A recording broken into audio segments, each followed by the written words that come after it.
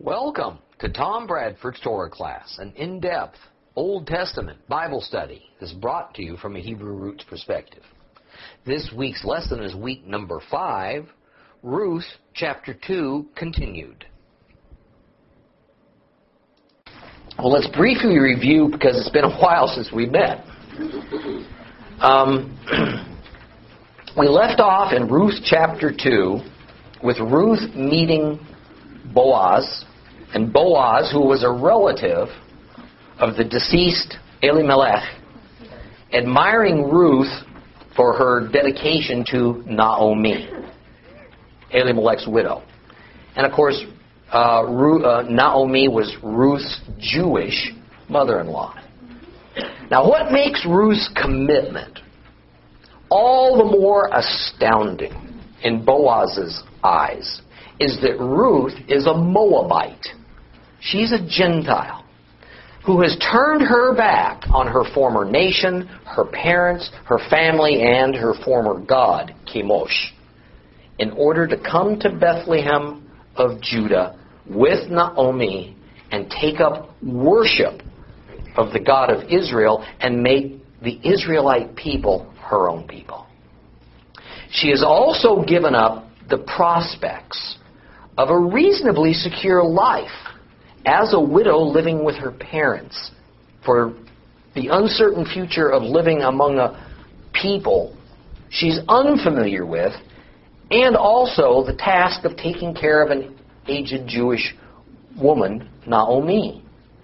Now, because the theme of the first 2 chapters of Ruth is this mysterious relationship that is created between Gentile and Hebrew, when that Gentile converts to the worship of Yehovah, we discussed at length that a strong bond ought to form naturally, as illustrated by Ruth, between Gentile Christians and the Hebrew people.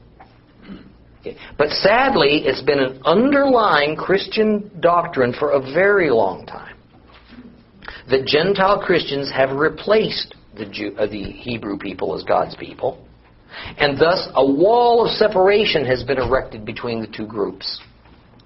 And I'm here to tell you in the strongest possible terms that that doctrine is the result of rampant anti-Semitism within the earliest Roman church leadership, a desire to distance Christianity from all things Jewish in order to create an exclusively Gentiles-only religion. And such a thing can happen only because rank-and-file believers tend to prefer men's doctrines, no matter how misguided, to the divinely intended, or rather to the divine Word of God. Okay, so-called replacement theology has done extensive damage to the divinely intended connection between Hebrews and Gentile believers, and has also led to several attempts by men bearing the symbol of the cross to exterminate the Jewish people from the face of the earth.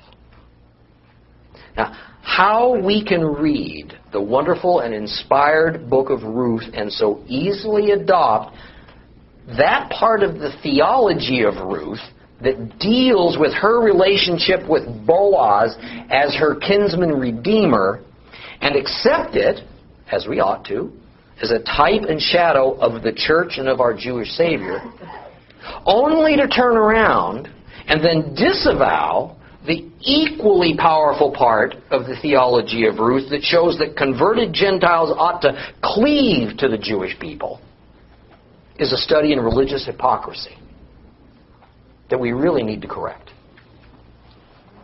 Ruth was gleaning in Boaz's fields when her fortunes began to turn. And even this was because the hand of the God of the Hebrews guided her, unawares, to that particular area of a common field shared by many farmers. Okay. The law of Moses generally allowed the poverty-stricken Ruth to choose any field to glean that caught her eye, but the Lord had His own plans. Okay. Boaz was attracted to Ruth by her youthful beauty and her rare character.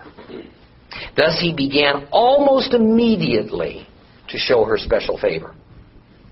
Now Boaz was an old man at this time, successful and wealthy, and his unmerited kindness towards Ruth is a study in the wonderful Hebrew concept of hesed, acts of loving kindness towards others, as a response to God's love and mercy towards His redeemed.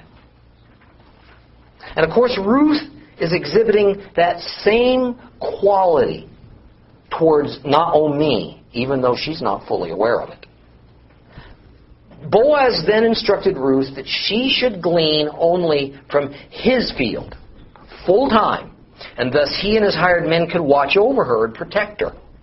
And he even went so far as to allow her the unheard of privilege of gathering up stalks of barley and wheat that Boaz's men intentionally yanked out of the carefully bundled sheaves of grain just to make her gleaning time easier and much more productive.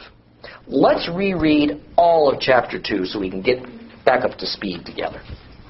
Ruth chapter 2.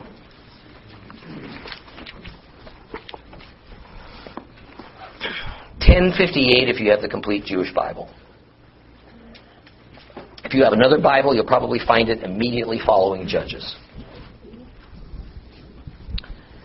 Naomi had a relative on her husband's side, a prominent and wealthy member of Elimelech's clan, whose name was Boaz. But the woman from Moab said to Naomi, "Let me go into the field and glean ears of grain behind anyone who will allow me to." And she answered her, "Go, my daughter." So she set out and arrived at the field and gleaned behind the reapers.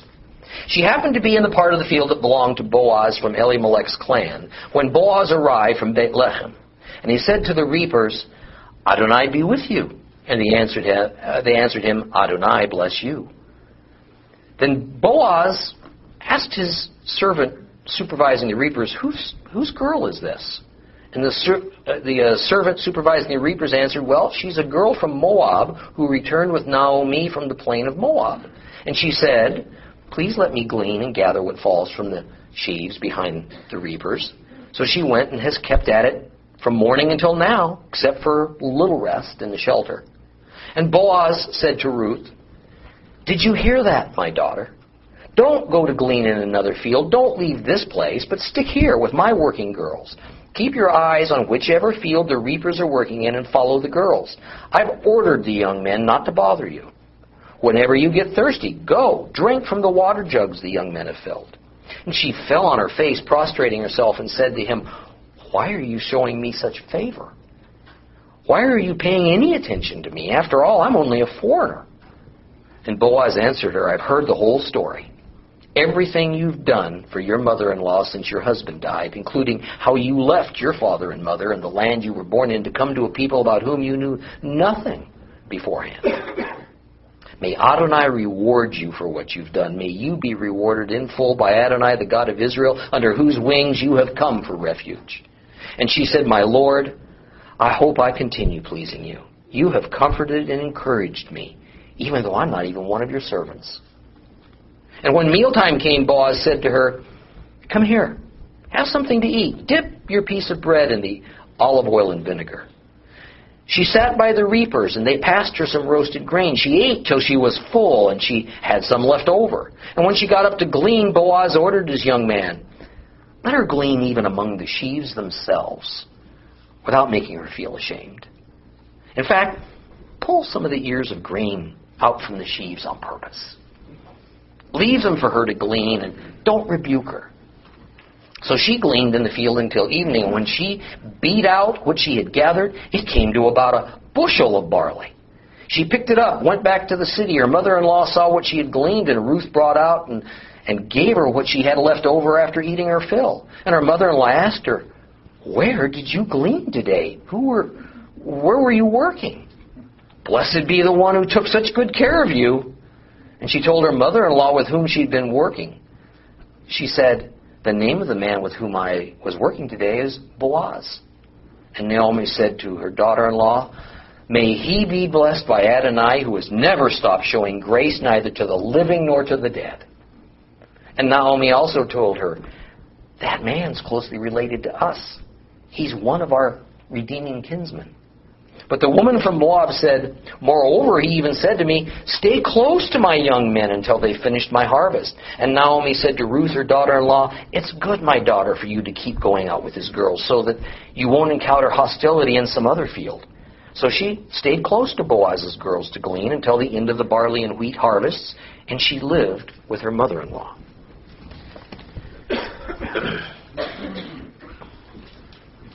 Now we're going to be looking at a couple of very important principles shortly. And I hope you're ready to absorb some information now at a pretty fast and furious pace. I told you to end our last lesson that I wanted to point out something interesting to you about Boaz pulling out the stalks from the wheat and barley so that Ruth could gather them. And that something that I want to show you is in Romans 11.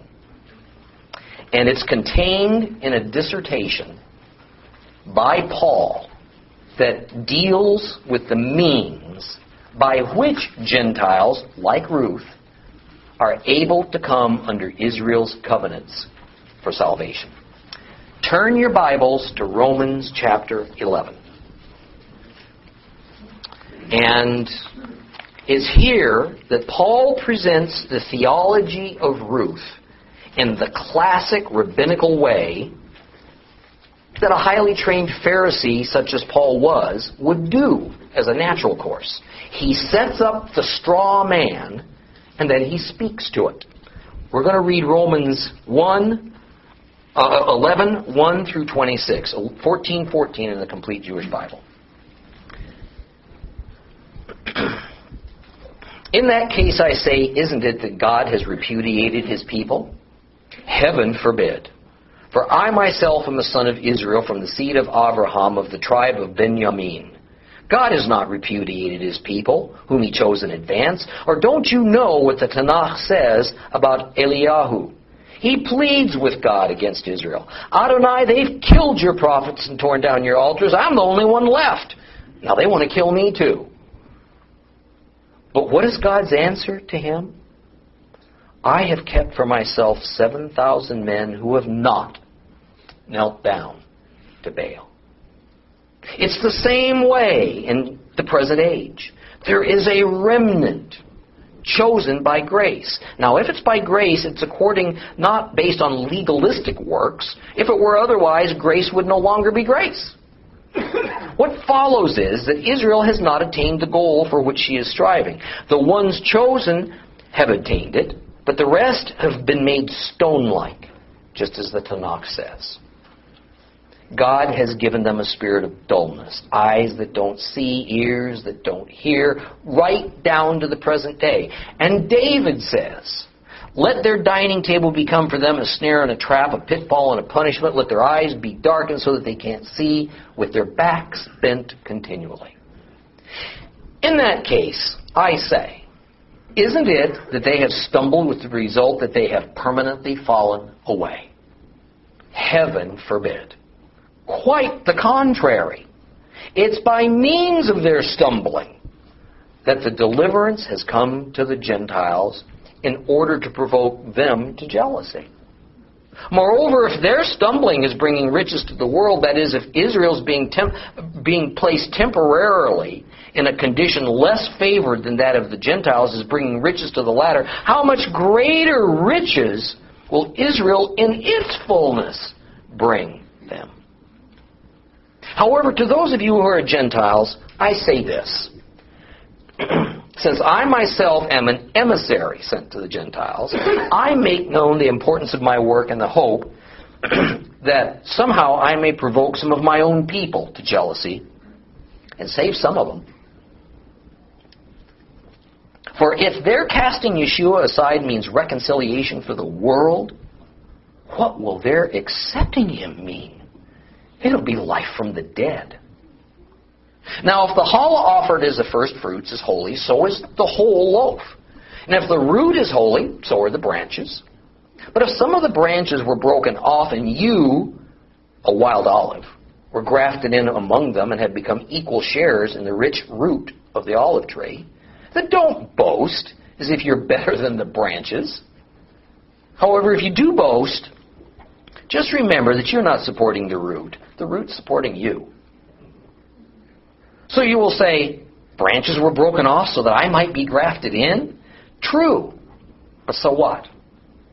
They were broken off because of their lack of trust. However, you're going to keep your place only because of your trust. So don't be ignorant. On the contrary, be terrified. Because if God didn't spare those natural branches, He's not going to spare you. So take a good look at God's kindness and His severity. On the one hand, severity towards those who fell off. But on the other hand, God's kindness towards you, provided you maintain yourself in that kindness. Otherwise, you too will be cut off. Moreover, the others, if they do not persist in their lack of trust, will be grafted in because God is able to graft them right back in. Because if you were cut out of what is by nature a wild olive tree and grafted contrary to nature into a cultivated olive tree, how much more will these natural branches be grafted back into their own olive tree? Because, brothers, I want you to understand this truth, which God formerly concealed, but now He's revealed it, so that you won't imagine that you know more than you really do. It is that stoniness, to a degree, has come upon Israel until the Gentile world enters its fullness. And that it is in this way that all Israel will be saved.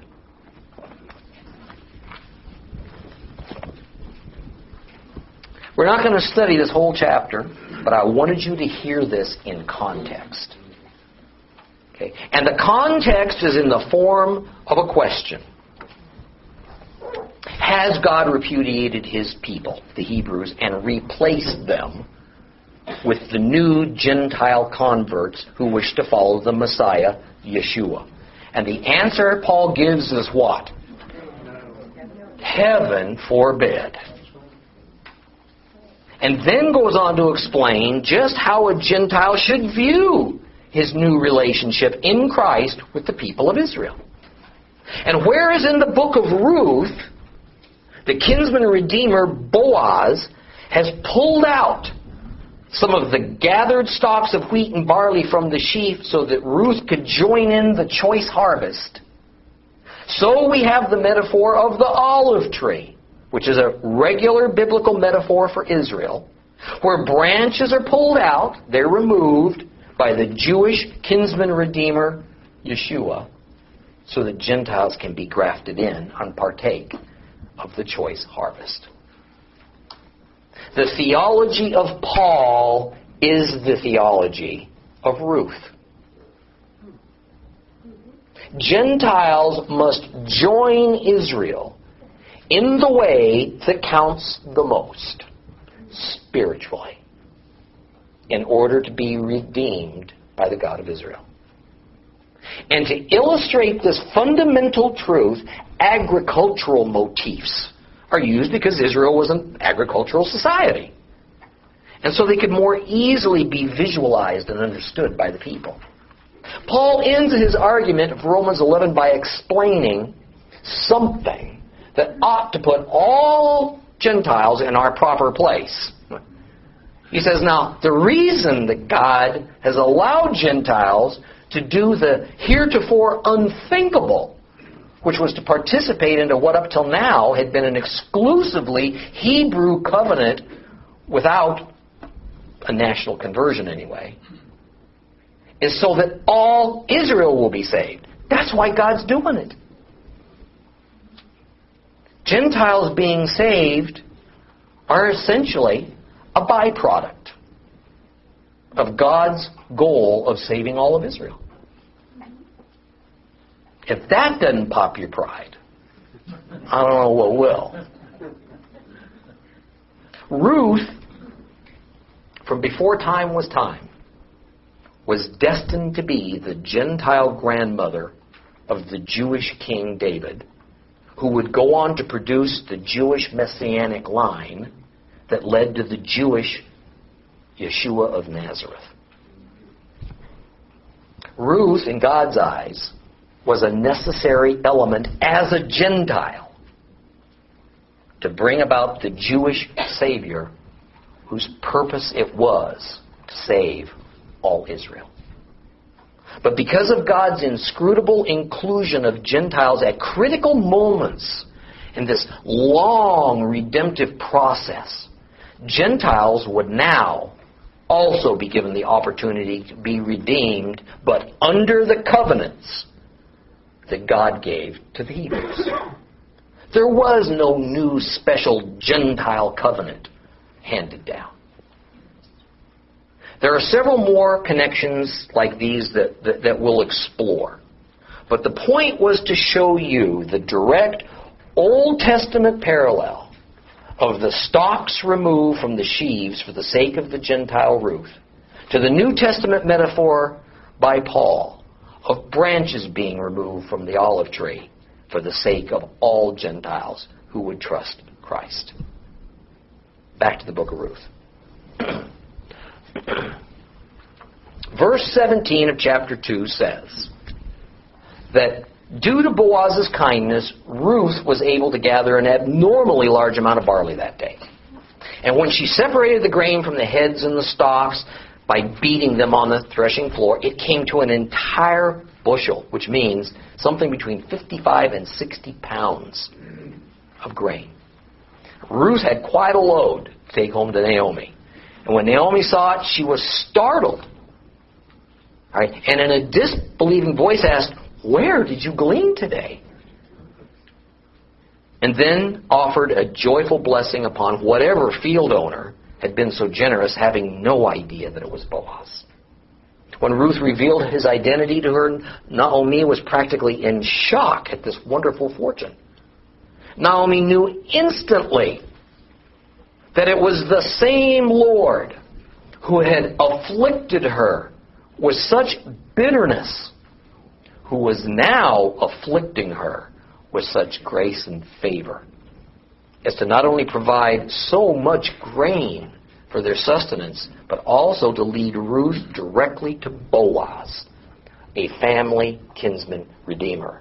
At last, finally, after so long a time of darkness in their lives, there was hope.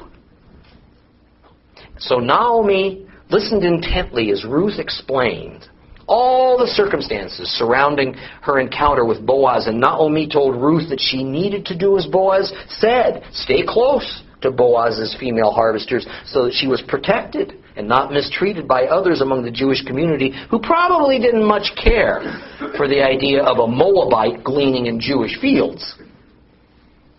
Ruth listened to her mother-in-law and did as Boaz offered, and Naomi affirmed. Now, before we venture into Ruth chapter 3, we're going to pause and closely examine another one of those principles I said at the outset of today's lesson that we would. And it's the concept of what Christians call the kinsman redeemer. Because from here forward in the story of Ruth, that concept is what is front and center. Now, it's important for us to understand that concept in its fullness, because otherwise we can get some very wrong or incomplete impressions about not only the office of a kinsman redeemer in general, but also in Yeshua's role as our kinsman redeemer, and then how all that affects our relationship with him. First of all, the Hebrew word is Ge'al or Go'el. And it is this word that English Bibles generally translate into kinsman redeemer, and in fact, that's incorrect. More correctly, Go'el simply means a near relative who is able to perform a whole range of certain duties within his own clan or tribe. Only one of those many duties is as a kinsman redeemer. Let me give you an analogy so you can kind of understand what I'm getting at. Let's take the term mother. Okay. Being a mother means a whole series of things. In one context, it means the person who gives you life. In another, it means to suckle and give sustenance. In another context, it means the female authority figure in the family. In American society, it usually means the person who's in charge of all the domestic affairs of the home. Traditionally, it means the one who cooks and cleans and nurtures the children. Goel is like that. Being a kinsman redeemer is just one of the many duties that a Goel may perform. And like that of a mother, the Goel may perform some of those duties and maybe not others. Second, we need to step back and understand that the solidarity and continuation of a tribe and a clan was paramount in ancient Hebrew and in most Middle Eastern societies. We today like to say that the family is the basic social unit that our country operates under, and that is certainly true. But what's a family? Because the way family has evolved in the Western world as opposed to the Eastern world, we have this idealized Western family that's come to mean a certain thing to us. And in general, particularly in the West, it means mom, dad, and 2.3 kids all living together under one roof. Grandparents, aunts, uncles are generally seen as family units of their own, somewhat secondary to what we now today call the immediate family. Broken homes due to divorce or children born out of wedlock have put that ideal of a identifiable family unit into reverse over the past few decades. But nonetheless, it remains, as fragile as it is, as the norm for us. But this was not so in ancient times, or ancient cultures like that of Israel. Biblical families were not like modern Western families. The biblical family was not seen as merely the parents and their immediate children. Rather, it was, at that time, a little more as it was for Americans in the 19th century when we were a nation of farmers. Okay. Then, we were more clan-like. And we tended to think of families as automatically including what sociologists today would term the extended family. Okay. Extended families, by our modern definition, generally includes grandparents, aunts, uncles, and first cousins.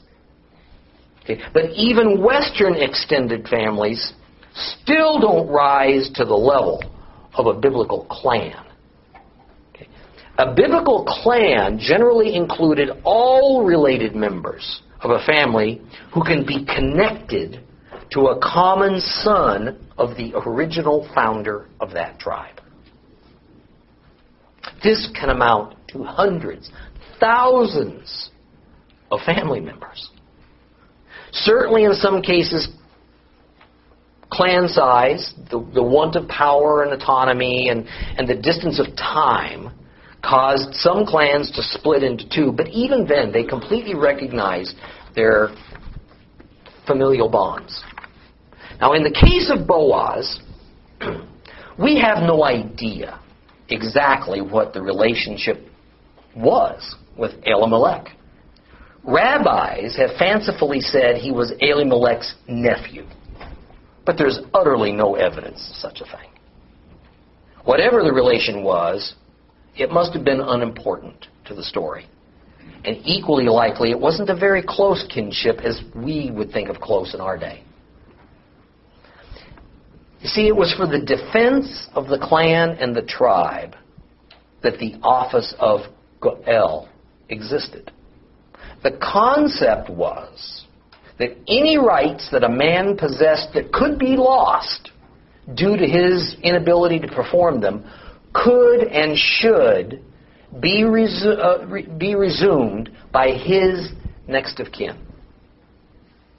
The closest possible next of kin, then, bore both the senior position and the senior responsibility to perform those duties on behalf of the man who couldn't.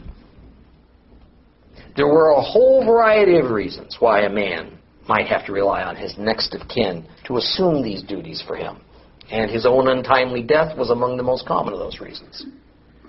In Hebrew society, the closest of a relationship after parents was first brother and then uncle on the father's side.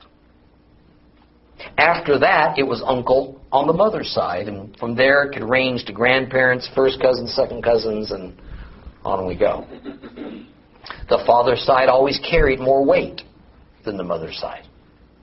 And should one side or the other be a non-Hebrew, the Hebrew side, of course, is what mattered. Now, one of the real dangers in ancient times was that through intermarriage with foreigners and then death of the Israelite male family leader, Israelite tribal lands could be lost to foreigners. But nearly on par with that was that as time went on, it became more and more common for one Israelite clan member to marry somebody from another Israelite clan,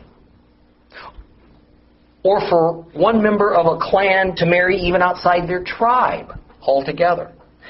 Either of these situations caused problems due to the laws concerning land inheritance, and God's Torah declared that land allotted to Israelite clans and tribes had to remain there in perpetuity.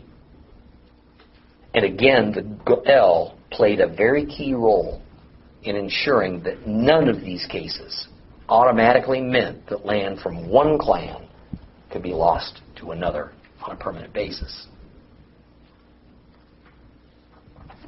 Thus, perhaps the most common duty we find of a Goel was to purchase land from a kinsman so that it wouldn't be sold to a person outside of that man's own clan or tribe.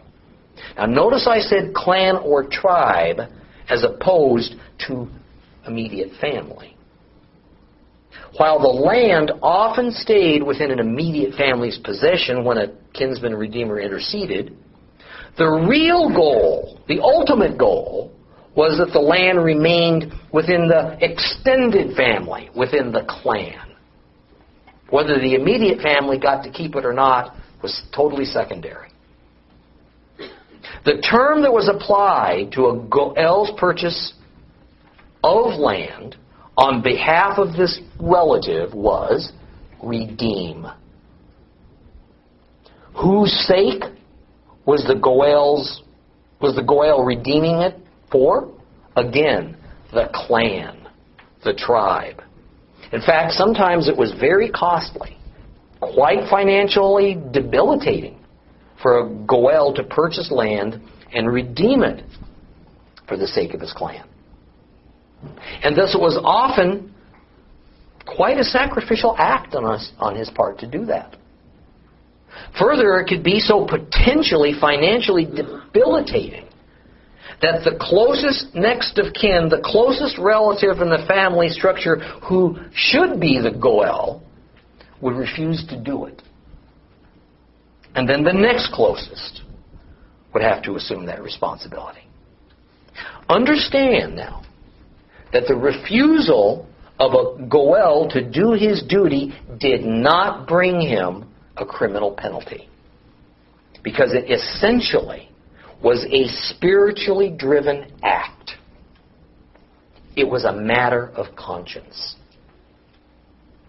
But on the other hand, sometimes it was actually quite an advantage for the closest relative to get first shot at buying some property, because under many circumstances it became his, and he could put it into production, or he could lease it out and make quite a profit.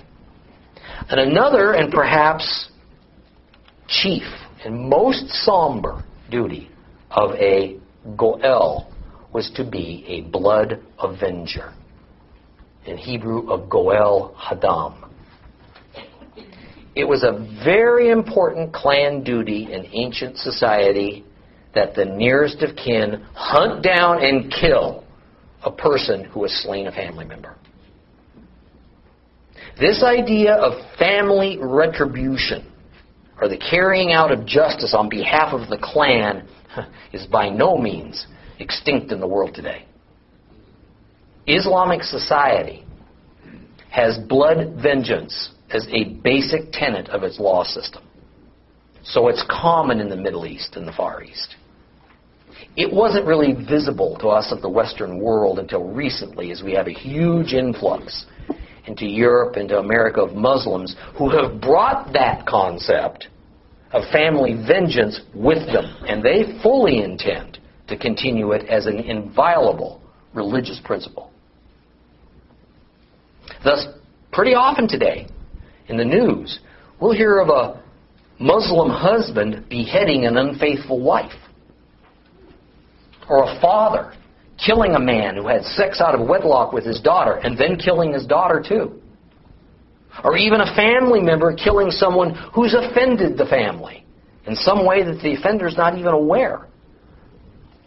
And this system of blood vengeance was part of the Hebrew system, but not in the same way as it is today for Islam. The Hebrew system, the biblical Torah system of blood vengeance in defense of the clan, was the firm belief that God, in order to secure the sacredness of human life, had ordained that a murderer must suffer the death penalty. He must. It was common in ancient societies, and again, still is in Islamic society, that under certain circumstances, blood money could be paid by the perpetrator of a murder to his family, right, to the family of the murdered, in lieu of his being executed. There was a very recent case in Yemen, weeks ago as a matter of fact, where a Yemenite Muslim murdered a Jew. But because of the hatred fostered against Jews and all of Arab society, the penalty for him was not death, as called for, by the way, in Islamic law, but rather it was merely a fine of money, a payment of blood money, most of which went to the state of Yemen and not to the Jewish family as it was supposed to. In the system of justice that God handed down, though, such payments of money in exchange for a murderer's life is not allowed. And this was for spiritual reasons, as much as for fairness and equity. Numbers 35:31 says this: "You are not to accept a ransom in lieu of the life of a murderer condemned to death. He must be put to death." See, the spiritual reason for not accepting blood money instead of the criminal's life is that unjustly spilled blood pollutes the land. And the only atonement available, the only means to remove the impurity and all of its consequences from the land, is that the blood of the killer be taken. Now, while this principle is contained in the law of Moses, in fact, it was a basic God principle that was established hundreds of years before Mount Sinai. And we find it all the way back in Genesis 4. Let me just read it to you. Genesis 4:10. He said, "What have you done? The voice of your brother's blood is crying out to me from the ground. Now you are cursed from the ground, which has opened its mouth to receive your brother's blood at your hands. When you farm the ground, it will no longer yield its strength to you. You will be a fugitive wandering the earth." So, and now hear this because it's so key in what even our Christian understanding of a Goel is and what he does, and thus is part of our Messiah's role. The blood avenger was regarded not only as the legal representative of the affected family and clan, but also the blood avenger was the legal representative of God, who is the highest avenger and nearest kinsman to all, spiritually speaking. Yet another duty of a Goel, should the need arise, was to buy the property of a relative, redeem the person of a relative who had to sell his land or forfeit his own freedom to become a bondservant due to satisfying a debt. We find in Jeremiah 32 that the Goel had not only the duty to redeem the person or the property, but also he had the right of first refusal to purchase that indebted property before it went up for sale. In other words, in modern terms, if we owned a home with a mortgage but lost the home to foreclosure, the nearest male relative had the right of preemption, and he could purchase the home to his own benefit before it ever went up for public auction. In fact, a Goel, at least until the era of the rabbis dawned and the system was redesigned by these Jewish religious leaders, a Goel could even redeem the property back to the clan after it had been sold to a foreigner or a non-clan member. That was still not the end of the duties of a Goel. Our story of Ruth shows that a Goel also had the obligation to marry a next of kin's widow, if that was necessary to rescue the land from being lost to another clan, tribe, or foreigner. And to some degree or another, this operated as, or in lieu of, levirate marriage, especially if there was no brother of a deceased man available to marry the widow, providing she was childless. Thus, in the book of Ruth, the marriage of Ruth to Boaz that we're going to see in the final chapter was not levirate marriage, since Boaz certainly was not a brother of the deceased. All right. Rather, it was the somewhat extended duty of the Goel of Elimelech's clan, in this case Boaz, to marry the childless widow Ruth, not only to rescue the land, and even that was technically on Naomi's behalf, but also to provide Ruth with a male child for her to carry on the line of her deceased husband. Okay, now, I've given you a fairly full range of just what a Goel is. So now it's time that serious Bible students such as yourselves begin to realize that Yeshua HaMashiach is a Goel for all who trust in him, but not merely a kinsman redeemer, because that's just part of what a Goel does. But where did this concept come from that the Messiah would be a Goel to God's people, a near relative who had family obligations? Well, first, very early on, God was seen as the divine Goel and as the one who would redeem his people. Just as the concept of a Goel happened shortly after the creation of Adam and Eve, as we read in Genesis 4, so it was that the concept of redemption happened well before it was made part of the law as given to Moses on Mount Sinai. Thus, those who would argue that the law is dead and gone and has no effect on Gentile Christians, as wrong as they are about that, they still find themselves facing the biblical reality that the concept of a Goel and redemption was pre-law, and thus a foundational God principle that would figure into everything God was going to ordain, and therefore naturally it would be part of Messiah's character. There are 33 passages in the Tanakh, the Old Testament, that uses the term Goel, which is a noun, or its verb form, which is Ge'al, to refer to God. Did you hear that? 33 passages use the term Goel to refer to God. So how does this all now connect to salvation? Well, not surprisingly, the Hebrews developed the idea of God as the Goel who produces salvation for his people, and then extended that to his Messiah. Now hear that, please. I'm saying that Yeshua, as a saving Messiah who redeems because he is God, is hardly a New Testament invention. It's a fulfillment of an Old Testament principle that goes all the way back to Genesis 4. Now let me show you something, and we'll end with this today, about how the Hebrew language rolls all these concepts of salvation and redemption and Messiah into one, and then presents it all as a means of victory.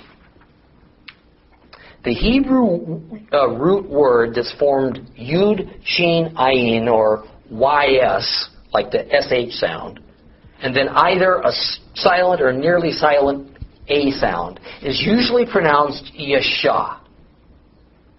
And literally it means to make wide. To make wide. Now, there are all sorts of derivatives of this word from which we get in the English save, or keep alive, or to live. The prophet Ezekiel, during the time of the exiles of the Jews to Babylon, used this same term, Yasha, to express the condition of a sinner who has repented of his trespasses against God, and thus, by God's mercy, he has escaped the rightful consequences of sin, which is death, and thus he continues to have life.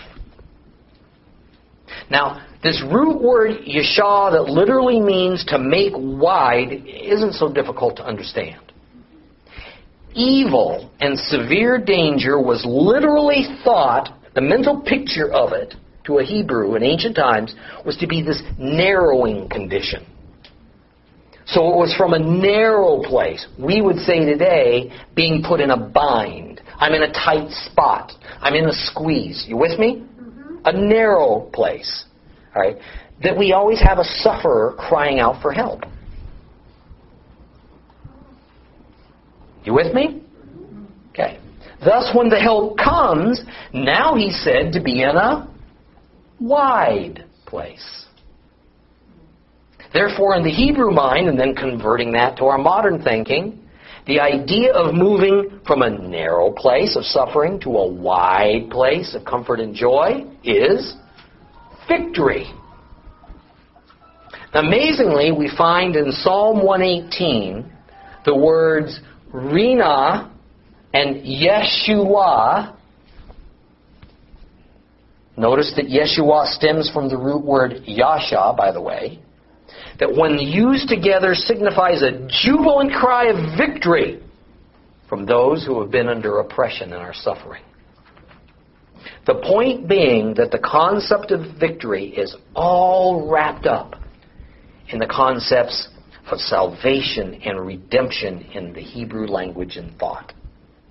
Now, as pertains to the Messiah, and I remind you, I'm still giving you the Hebrew conception of this, the terms salvation and redemption are identical in purpose and meaning. And this is pretty important for a Christian to understand, because too much the redemption of the Old Testament is thought to have an inferior concept to the salvation of the New Testament. This is not true.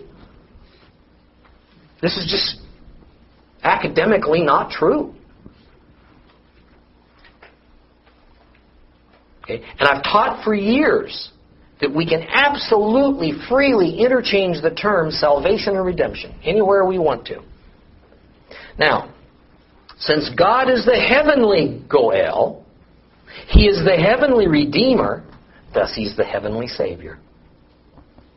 Therefore, His earthly Messiah must necessarily be the earthly Goel, the earthly Redeemer, meaning the same thing as the earthly Savior, and all this is understood in the Hebrew context as the Messiah, being an earthly representative of the heavenly God.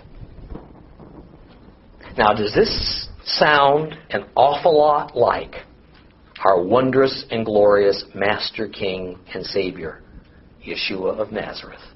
You bet it does.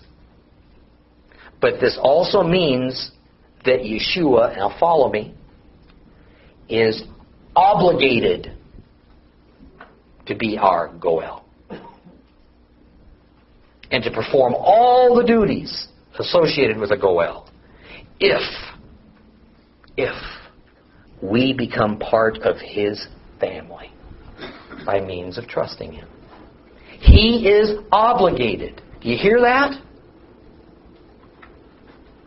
We Gentiles join Yeshua's family by trusting in Him.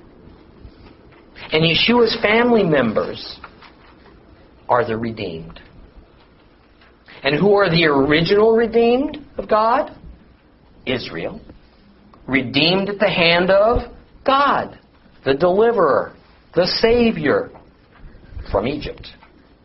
Thus, Paul's metaphor of Romans 11 that has Gentile believers grafted into the olive tree, Israel, pulls this all together for us.